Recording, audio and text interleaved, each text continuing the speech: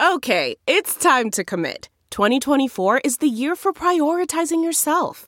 Begin your new smile journey with Byte, and you could start seeing results in just 2 to 3 weeks.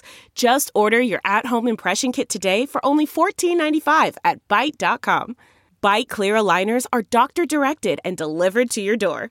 Treatment costs thousands less than braces. Plus, they offer financing options, accept eligible insurance, and you can pay with your HSA, FSA.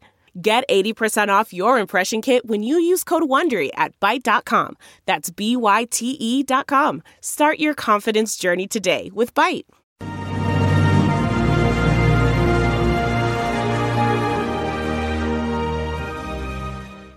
Hi, everyone. Judge Andrew Napolitano here for Judging Freedom. Today is Monday, December 5th, 2022. It's about 2:35 in the afternoon here on the East Coast of the United States. Beginning last Friday night and continuing throughout the weekend, Elon Musk and his colleagues, Elon, the new owner of Twitter, his colleagues, the people that work for him there, have begun to release documents and emails between the prior ownership and management of Twitter and prominent Democrats during the 2020 campaign. Musk's argument has been that Twitter effectively became an arm of the Democratic National Committee, and he's got a substantial case to make. And in an interview this morning, not on Judging Freedom, but on another podcast, here's what he had to say. Especially the media that downplayed and censored the whole Hunter Biden story. They lied to the public. They're trying to pretend that this is a nothing burger, obviously. To anyone looking at it, that's clearly what happened. I mean, shame on them. The other important thing here is that you are basically exposing collusion between a political party. Clearly, if Twitter is doing one team's bidding before an election, shutting down dissenting voices on a pivotal election, that is the very definition of election interference. I mean, what the hell else would you... Of course, it's like, frankly, Twitter was acting like an arm of the Democratic National Committee. It was absurd. Twitter was acting like an arm of the Democratic National Committee. I think we already all knew that. I don't want to downplay the significance of these emails, and they pretty much reinforce what Musk told us they would say, but it's not really a surprise. I mean, this is what a lot of journalists do today. They view the world through their own lens. I view the world through my lens, and you explain things that achieve the end result that you ardently wish to happen. Can Twitter do this? Yes. Does Twitter have to acknowledge that they're doing this? Of course not. Now, if you go a step further, as our friends at the New York Post are claiming, where Twitter was doing this not on behalf of the DNC, but on behalf of the FBI, not former FBI agents, but at the time current FBI agents, that's an entirely different story. It's one thing for Twitter to be Democrats in disguise, claiming that they have, the town hall of the country or the bulletin board of the country, and they're really taking off the bulletin board and kicking out of the town hall those who disagree with them. To a certain extent, almost all media does that, but quite another if they're doing the bidding of the government.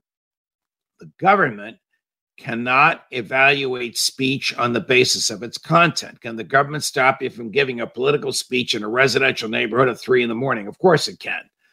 But it's stopping you because of the time, place, and manner of your speech, not because of the content.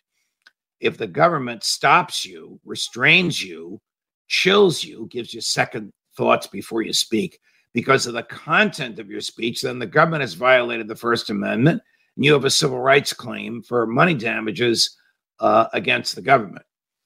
If the government uses private enterprise to do its bidding, then you have a civil rights claim against private enterprise, because when the government, by one hand, and Twitter, the other, are in a symbiotic relationship where they're each helping the other.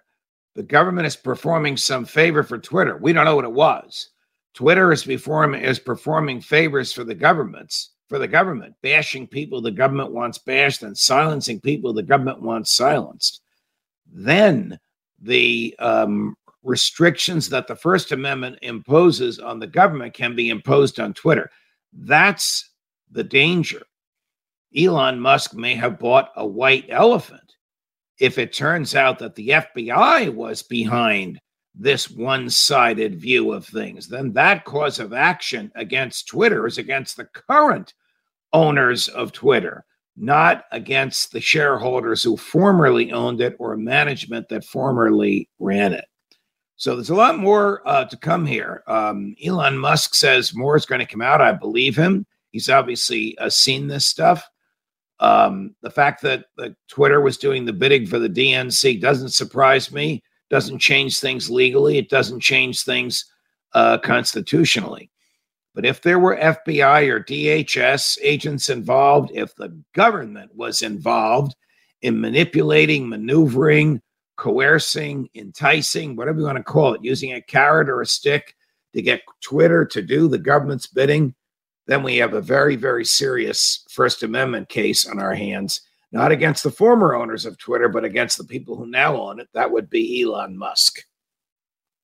I'm still willing to be your content officer because I believe that no law means no law.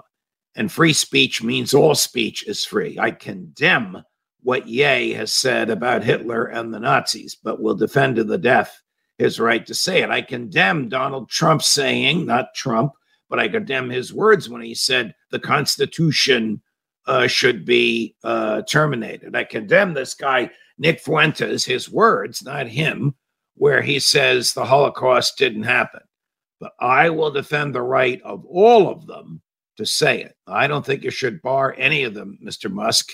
You certainly shouldn't bar Alex Jones because he gave an opinion that turned out not to be a popular one. More as we get it. Judge Napolitano for Judging Freedom.